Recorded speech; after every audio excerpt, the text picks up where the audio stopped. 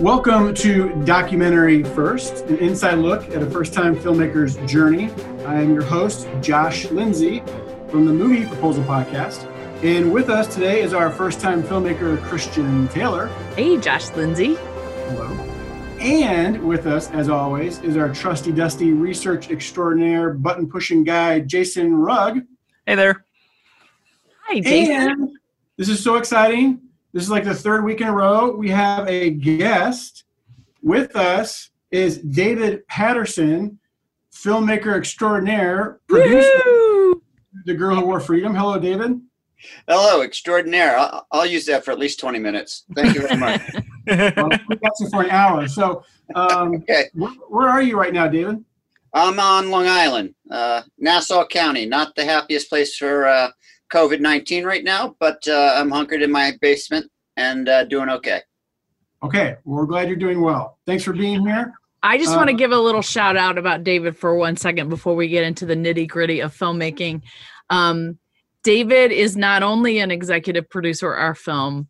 I love giving his resume because he's a stuntman. He's a firefighter. He's a park commission. What do we call Parks Commissioner. Yeah, he's a parks commissioner. He's a stay-at-home dad of 2 boys. And he's also, a movie producer. So he just is sort of a really eclectic, awesome, interesting individual. And he, not only was he a firefighter at Ground Zero, and he can talk more about that later, but he has now been working during this COVID outbreak and, in a really terrible part of New York City. So they've been hit really hard. He's lost his wife's grandmother passed away. They had to do a 15-minute car funeral, which was absolutely awful. And when you talk to somebody like David, you learn that that what you hear about on the news is not just news. It really affects people and their lives. And David and I talk every day or every other day. And so I've sort of been on this journey with him since the beginning of March. And I just want to say thank you for what you've been doing to take care of your family and to take care of your friends and neighbors and yourself so that you can continue going to people's houses and helping them in their time of danger. So thank you for doing all those things for us and continuing to work on movie things, which seems very unimportant in the light of all that. So, well, they are a good distraction. I'll say that. I'm glad.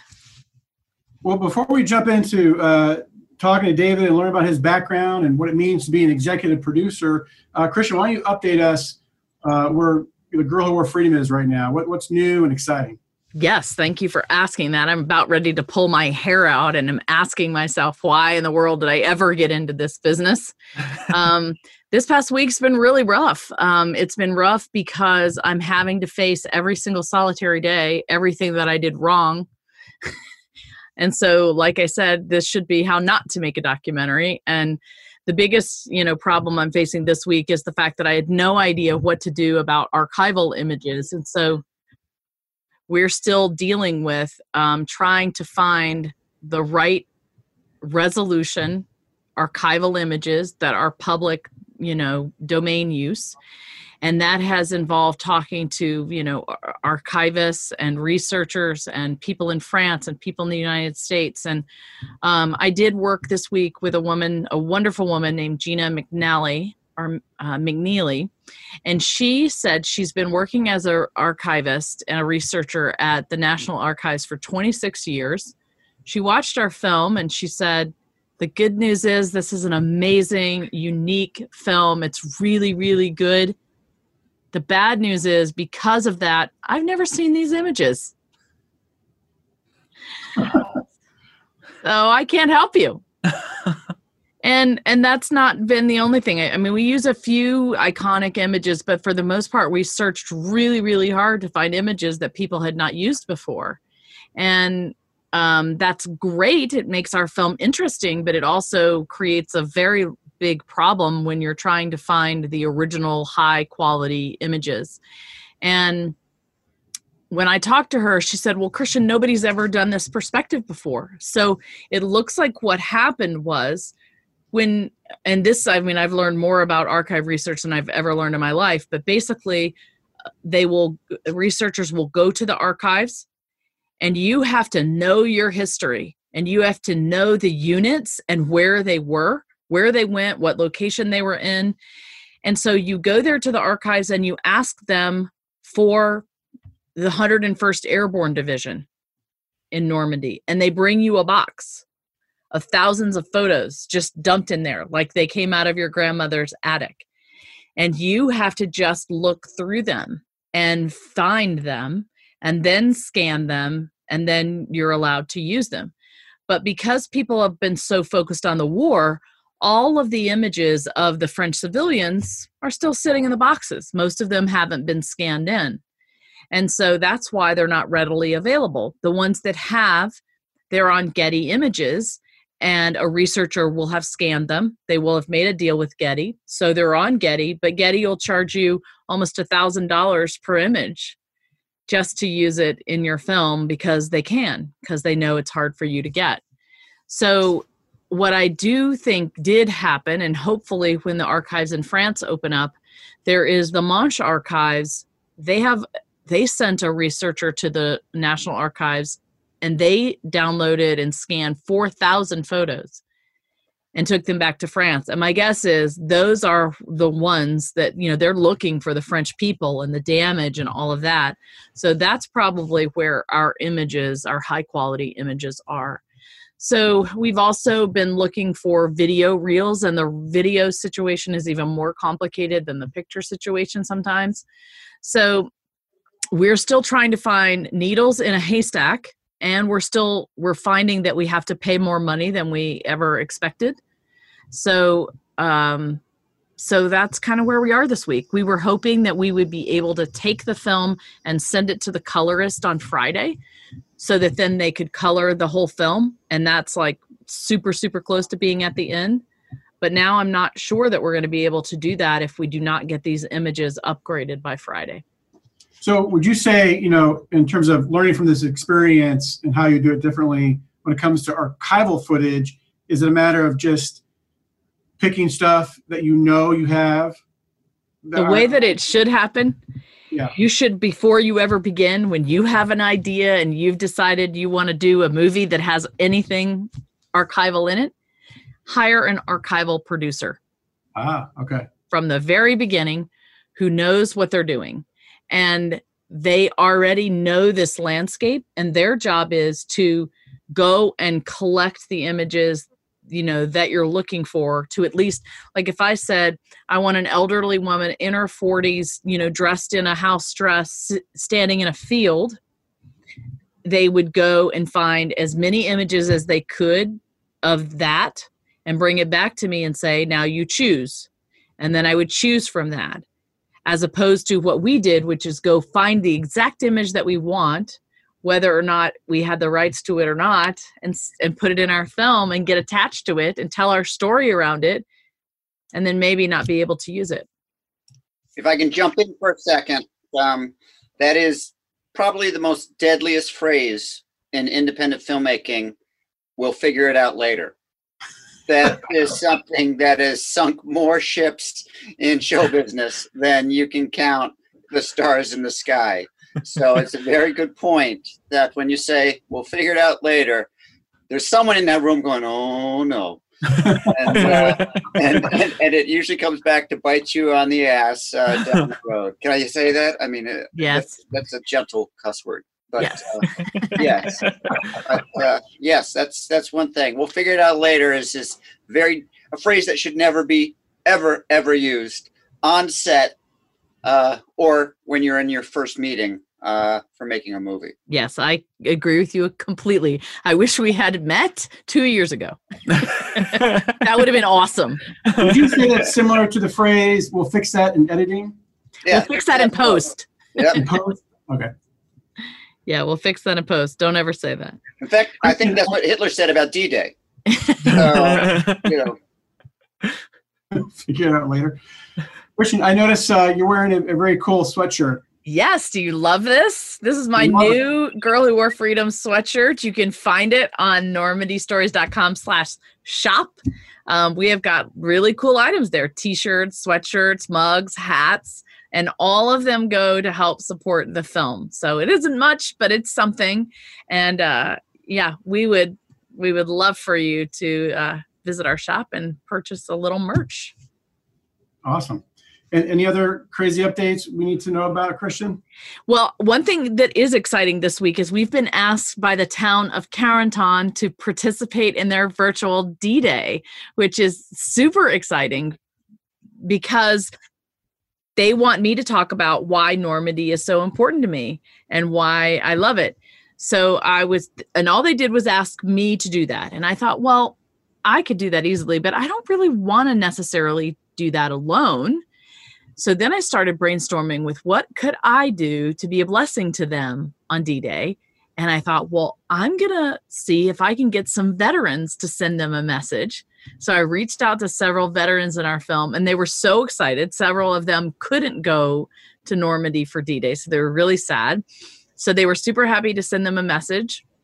So I've got personalized messages to the people of Normandy from veterans, and then a bunch of people in our crew have made signs and did little videos that said thank you. And so we're going to string all that together this week and give that to the people of Normandy so that they'll put us in their virtual D-Day, but then we'll probably do something special with those, in the film websites and social media on D-Day as well. So I'm super excited about that. If you're hearing this, you're interested in doing this, you could send us a video. Write me at Christian@thegirlwhoworefreedom.com or Christian@normandystories.com, and I'll tell you instructions about how to join us. That's great. Well, hey, why don't we get to know the executive producer, David? This is very cool. It's great to finally meet you, David. Heard lots about you. You've been one of Christian's favorite finds when it comes to for networking and we've been talking about you now for a couple of months. You haven't been listening, I don't think, but I'm like a shiny new thing. You'll get bored soon enough. But yes, I'm fun to play with. But then, until we get bored with you, we'd like to learn more about your background. You got an extensive background in filmmaking. I thought that was fascinating. You're a stuntman. Do you still do stunt work? I still do stunt work, absolutely. Wow. As you get older, they get a little bit more concerned about you breaking. So what people don't know is, there's so much safety involved on sets with stunt work that whenever you see a stuntman, there's generally half a dozen stuntmen behind him in one way or another, still on set. There's people that have to rig the sets. There's guys that stuntmen tend to do the carpentry and construction of the ramps and stuff. One of my specialties is on water safety because New York City is surrounded by water. You need several men to operate several boats. Say if you see in a movie some kid in a rowboat, just out of camera range, there tends to be 3 to 4 other boats right there. There has to be a boat with a single driver and a scuba diver, just in case the kid decides to go deep six it. You generally have a boat with the crew and the director and the cinematographer. Then you also have to have a nearby chase boat with costumes and makeup. And sometimes we have huge boats out there and you just need guys walking around to make sure no stupid extra, decides to do a header into the ocean. So water safety is a big job. So I've done a lot of work where you've never seen me, except if you stay to the very end of the credits. But the pay's good. I'll take it. I have been shot, stabbed, drowned, and strangled. But actually, that's just for my marriage. That has nothing to do with... sorry, my wife hates that joke, believe it or not. But yeah. But no. So yeah, actually, I was just a couple months ago, I was shot. And, that was fun. Again, doing stunt work, not the wife. And, so yeah, it slows down in respects to the more dangerous stuff, but there's always work. There's always work because they always want people that either have done it before or knows the environment. Safety is a big thing nowadays. I'm sure in the past you've heard of stupid things done by stupid people on sets. that ended tragically. So the unions are very, very cognizant of that and are very safety driven now. What I love about that story, David, is that you learned to be a stuntman in England, right? Yes, there's this thing called money, which colleges require a lot of, even back in the 80s. And so I didn't always have it. So I went to school for a little bit, then I left for a year, then I went back for a little bit, then I left for a year. And during one of my breaks, I went to London. I wanted to become a stuntman. And back then, there really weren't any programs in the United States for stuntmen. So I went to RADA, the Royal Academy of Dramatic Arts, where they had a stage fight program, stage combat. And so I trained under Sir Jonathan Waller. He's no longer with us, but he did all the violence for Monty Python and the Holy Grail. So he was the Black Knight that had all the limbs cut off. And he was a great guy. And so I learned to become a stuntman there. And when I came back, I started to do stunt work. Then moved to New York City because I fell in love. And been there ever since. And then when we decided to have kids, I said, you know, how difficult could it be? I'll stay home with, at that point, one child. As Christian knows, I used to be 6'8". I'm currently 5'9". That's what happens when men stay home with children. It does break your spirit and your spine. And so I started my writing career while trapped at home with two small children, and took a break from the acting and stunt work. And crazy enough, went back to the stunt work just about a little over 10 years ago. Once the boys were old enough for me to abandon and, you know, actually start doing something outside of the house. But during the time I was home, I really started concentrating on writing, and started out as a playwright. Then I became a fireman after 9/11. And what happened was I was writing, staying home with the kids. And if I can briefly brag, but it's actually tragic. In 1998, I became the only playwright in the history of American theater to have 3 plays premiere on New York stages in 1 month. One was Broadway, one was off-Broadway, and one was off-Broadway.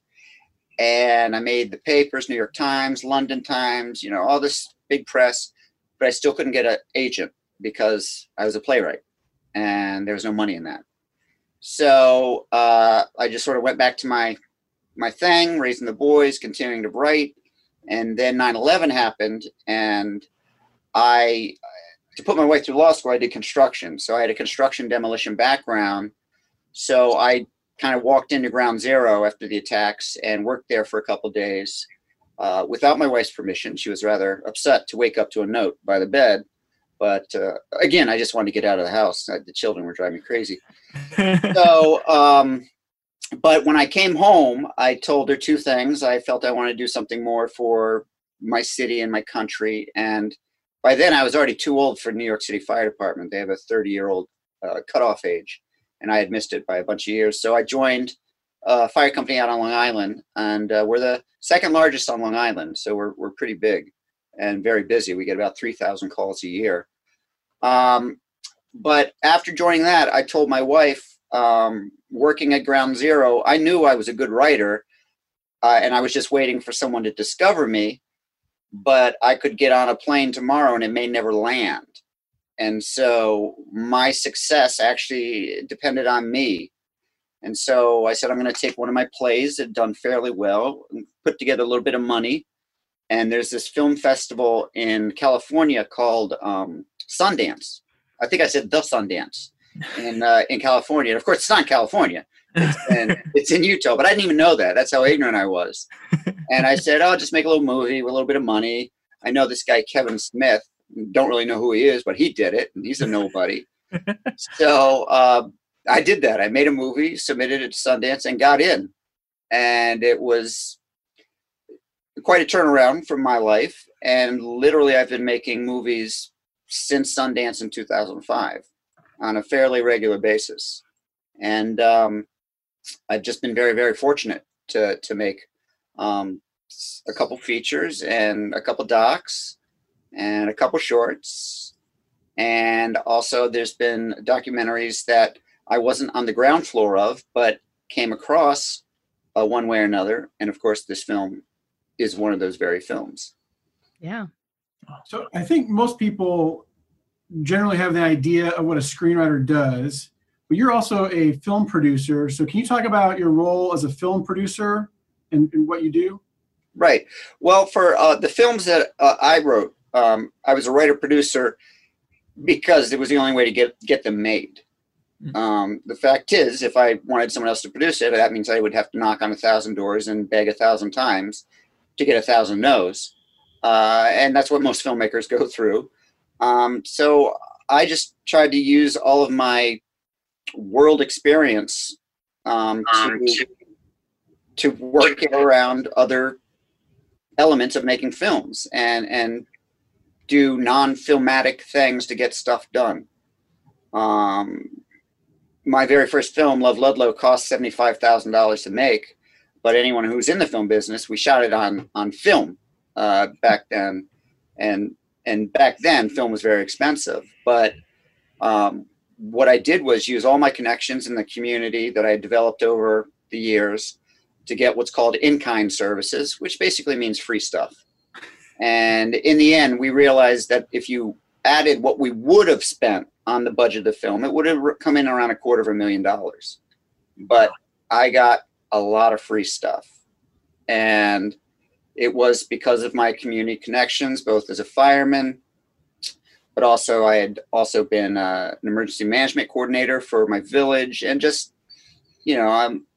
as a stay-at-home mom, to be honest, with hair on his chest, I was in a town where I literally was the only stay-at-home mom. All the others were actually real women.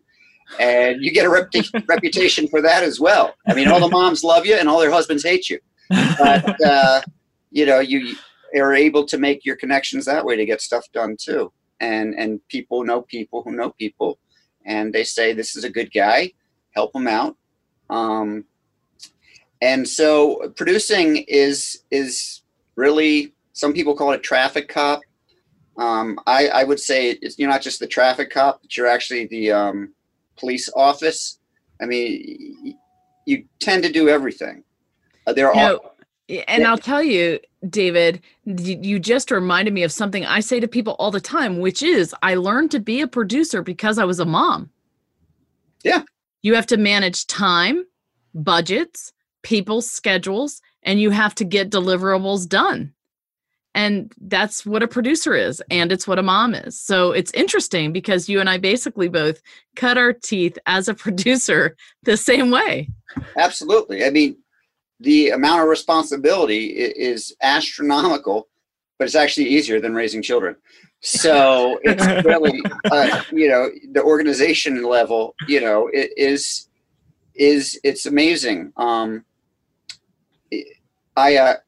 I've worked so much with women over the times because of being a stay-at-home, I'll say dad. My wife hates it when I say stay-at-home mom, but it usually gets a chuckle.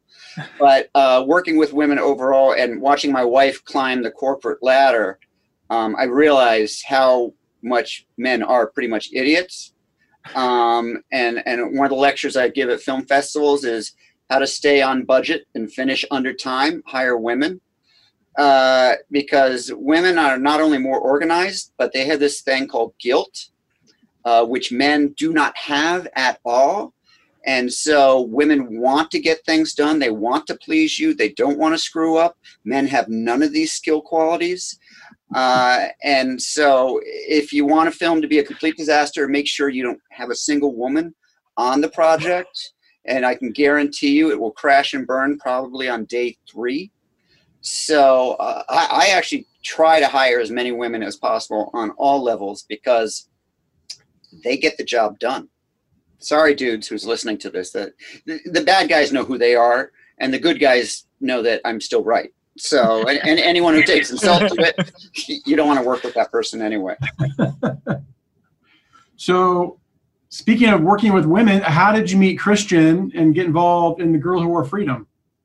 Well, as a producer, you're always hustling and you're always trying to figure out a connection that you can make. And so my college magazine came by and I immediately go, I'm sure there's really good articles. I almost always skip them. And I go to the alumni graduate section and start checking out the years. and looking specifically for the arts and entertainment people, the theater or music or whatever, and see where they are now. Because you may have hated them back in college, but now they actually could be someone important. So and hopefully you weren't a jerk to them way back when. And so I came across Christian's name, and it was crazy because I'm like, okay, she graduated the same time as I did, but I have absolutely no memory of her whatsoever. And our department had like 12 people in it. So I want to predicate this as I was a professional drinker back then. I still am. So it's very possible I just not read her or recognize her, or I did talk to her and did not remember it during those several years I went to college. But it had mentioned her film, and I think I went to IMDb Pro, which is a listing of a production listing for films. And I think that's where I got your email, Christian. I think I looked it up that way. Oh, no. It was in the article, because the whole point of the article was like, please find me. Please write to me. Please help me. Please donate. This is article, if you want to look it up, it's called She Followed the Parachutes. And it's one of the best articles that was written about our film, written by Ellen Woods from CUA Magazine. And so that was the article. It came out in October. It was written after we screened in DC. That's where our college alma mater is. It's Catholic University of America. And I do think it's just crazy. The more that David and I have gotten to know each other, we realize we have, I don't know, we would have to have worked to avoid each other, because we knew all the same people. We have a lot of the same memories of just different stuff, but we have no recollection of one another. We took the same classes. We had the same teachers. We had the same friends. I think we worked on some of the same shows. But we even worked on some of the same. And I was on stage. Yeah, so. It's crazy. So I don't even know how that's possible. But what was crazy is I do remember getting this email, which was, you may not remember me, but we went to college together, and I'm a producer, and I'm on these film festival boards, and you said you wanted to go to film festivals. If you need any help, let me know. So I picked up the phone immediately, and I called him, and I was like, hi. And we talked, and we found out we had all these things in common. And at the end of the conversation, he offered me $500 donation, but he wanted me to use it on film festival entries. And I was like, I don't think so. $500 doesn't really buy very much. How about if you keep your money and you come on board? And here he is today. The dumbest deal I've ever made. The best deal I've ever made. No, come on. Get real. I'm talking about the money thing. It's like. I know, but truthfully, okay? Truthfully, be honest with me. We've now been hardest deal I ever made. So it's been good, right? Absolutely. It's again, being a fireman, I've been in some pretty hairy fires, but none of them nearly as scary as some of the things she's dug herself into. But that's part of the producer's job, is to go, okay, how do we solve this, or how do we fix this? And but all joking aside, when she sent me a link to the film, because initially I think I hesitated on saying yes until I saw the film. Yeah, you did. We weren't going to say yes. Right. And then I said, I'm on board, because not only is it a good film, it's actually a great film, but the fact that it was a first-time filmmaker who took on such a behemoth of a project, it's telling to her skill and talents inherent in her, that obvious, because she didn't go to film school, so she was just winging this. That's true. And naivete can be some of your best weaponry when you're making a film, because what you don't know may not kill you if you're able to get through it. And so she's already won. Looking at this film, I think you guys have all seen it, and some of the people obviously on this podcast have not. But anyone can go to NormandyStories.com to see the trailer, and the trailer speaks mountains of the project, and you can say, "Holy cow, this is something I want to see. And so when I saw the trailer, it's like, holy cow, this is something I would like to be a part of, and however I can. Well, and I think what's so interesting too is not only were you moved by the project, but it tapped into some of your own family history, which I didn't learn about like till we went to Sundance. So tell us about your military, connections. Well, my grandfather actually was an ambulance driver for the French in World War One. He joined up before the Americans were in, and he was with an American division. And he was wounded 11 days before the armistice. He lost a leg and was mustard gassed and talked like this, for the rest of his life. But he was my hero. I had uncles that were in the late part of World War II and Korea. I grew up in a military town, Norfolk, Virginia, or Norfolk, as we would say. All my friends went into the military. I briefly looked into it, but I was already acting, and the Navy's drama department was really, really kind of weak. Thank you for anyone who chuckles. There is no drama department in the Navy, by the way. So I decided, to pursue my career as an actor, but always close to my military friends. And I found out later, after coming on board, talking to my mother, that I had a cousin and two cousins, once removed, however that works out, that were in the 101st, and one actually paratrooped in, and the other one was a glider on D-Day. And my mother. Isn't that so cool? Yeah, it truly is amazing. 1 degree removed of how many people had someone who was either in D-Day immediately or the days to follow or weeks to follow. It's just unbelievable how many people have connections. Well, 13% of the United States population was involved in World War II during that time. And that doesn't sound like a lot, except when you think about today, it's less than 1% of the population is in our military.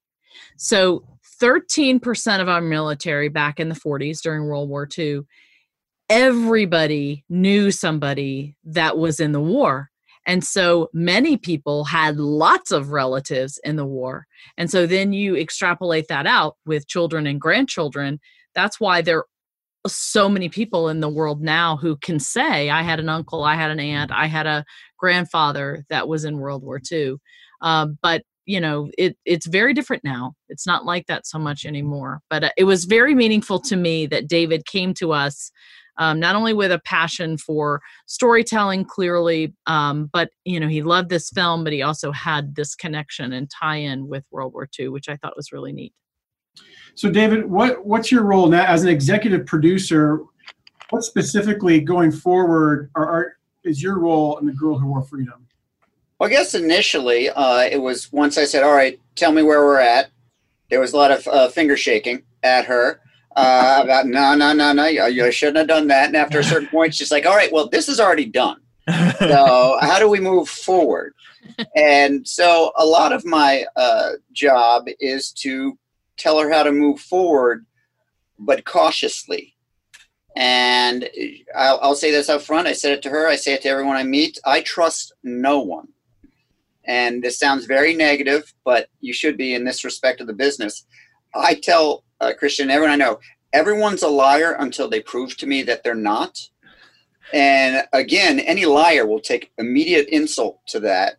And anyone who's not a liar will go, well, I'm not a liar,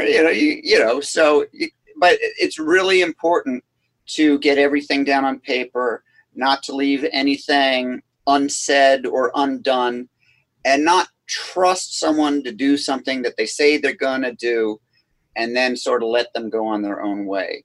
So I guess that's more where the traffic cop element comes in. It's how are we proceeding forward?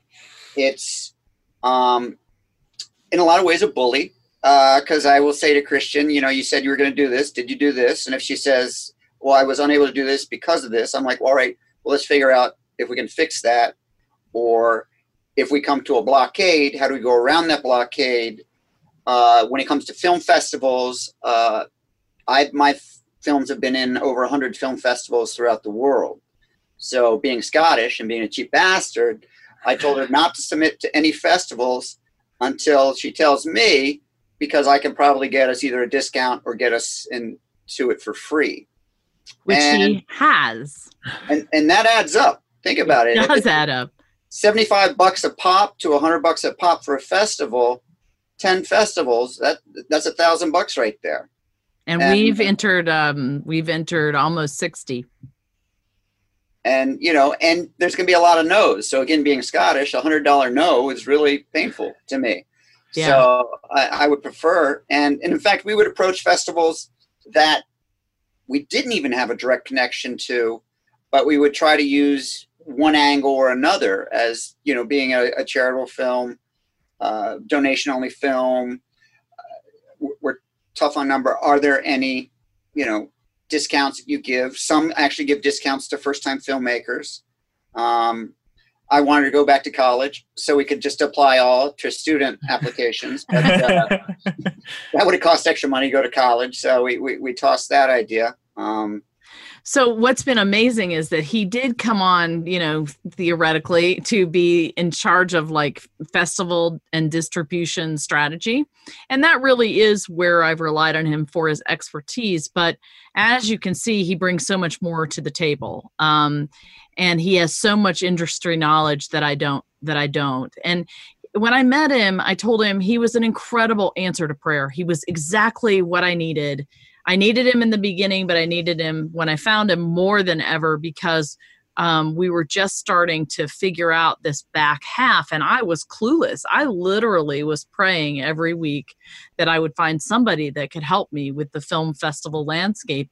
And, David just was a godsend. So, it began that way, but because of his expertise, he's become much more than that. And he truly, what I love about working with him is that he cares very much about the project, just like I do. And I feel very empowered by David.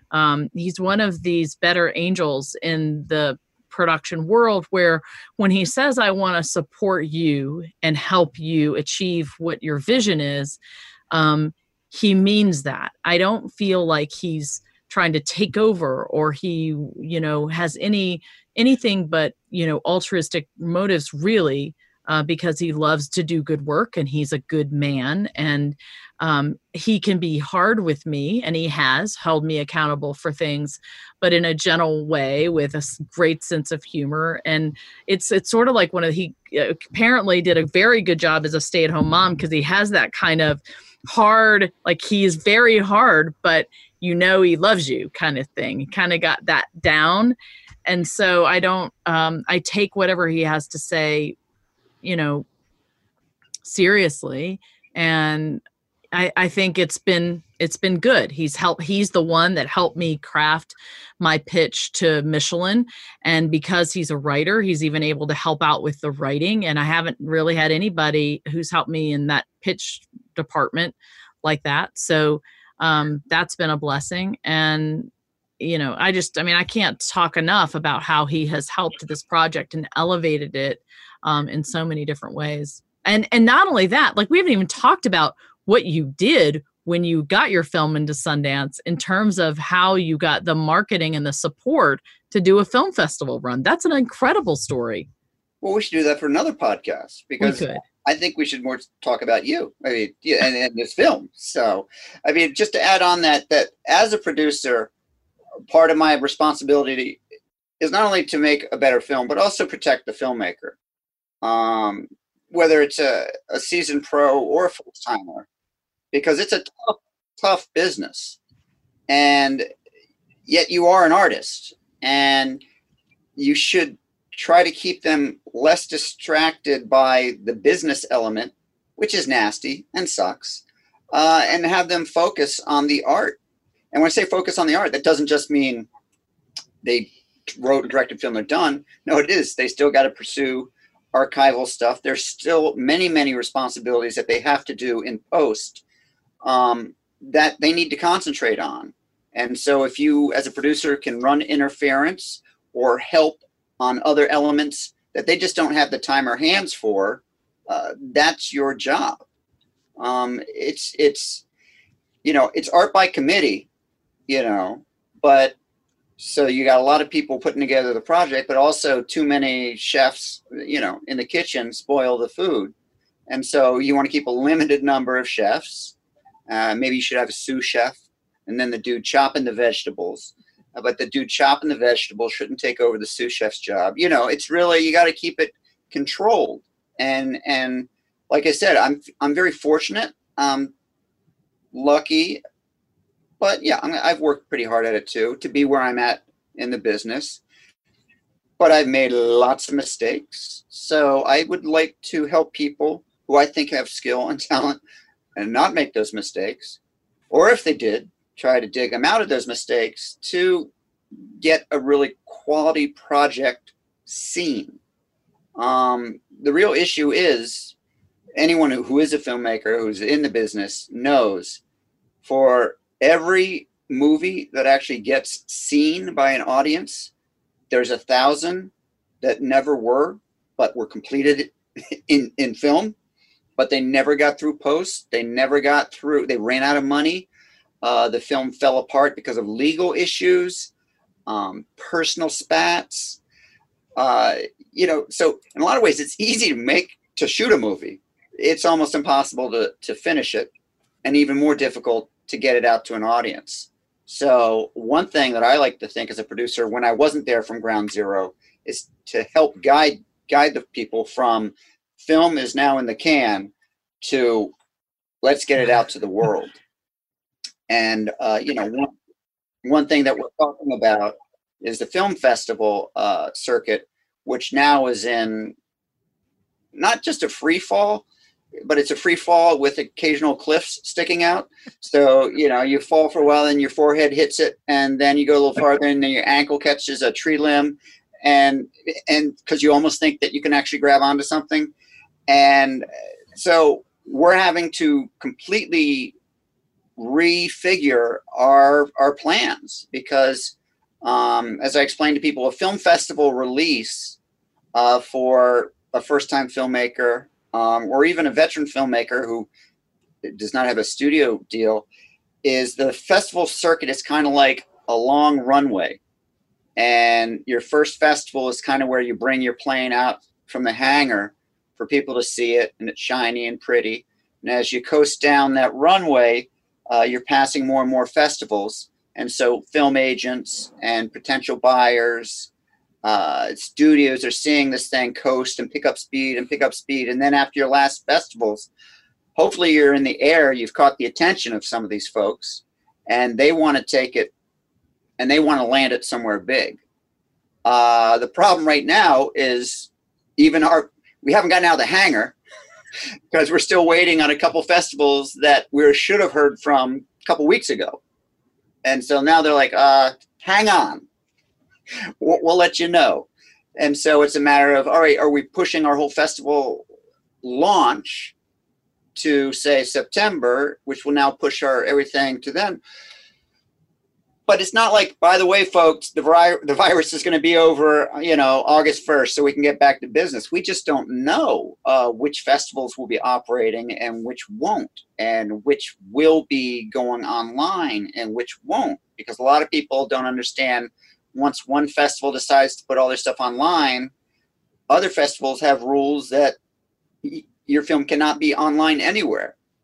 So all of a sudden you have to rethink your entire plan. And that's what we're in the process of doing. It's terrifying and exciting because there's no rules to it. There's also terrifying because there's no rules to it. But, but we're drafting multiple plans to directly reach out to not only salespeople, but continue the festival reach, but also start reaching out to studios and networks because they're looking for material too. All production is shut down. So they can only do so many episodes of Jeopardy with no audiences involved, for the next 5 months. So it's always good when you have a finished property. We're on the edge of the end of World War to the 75th anniversary, and there will be almost no celebrations throughout the world because of the virus.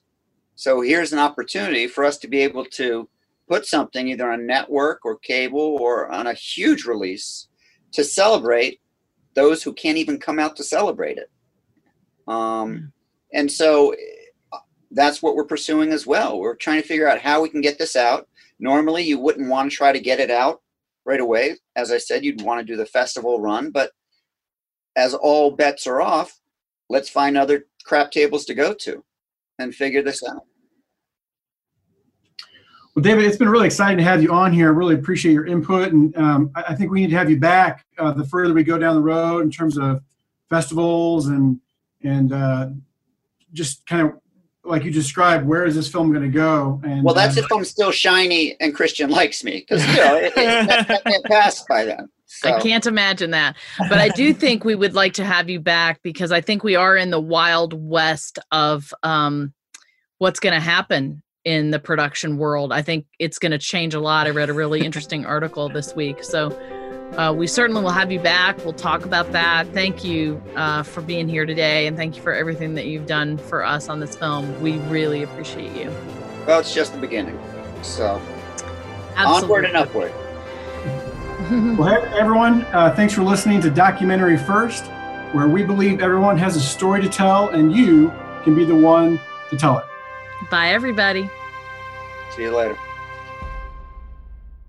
Thank you for listening to Documentary First. We really appreciate your partnership with us. We can't do any of this without you. So thank you so much for listening, for donating, and for following along on our journey. If you are able to make a donation this week, we really would appreciate it. We are supported by donors who give us $100 or less, so anything helps. Also, if you're able to share the news about the Girl Who Wore Freedom with your friends and family, please do that on Instagram, Facebook, Twitter, or email, and sign up for our newsletter at normandystories.com.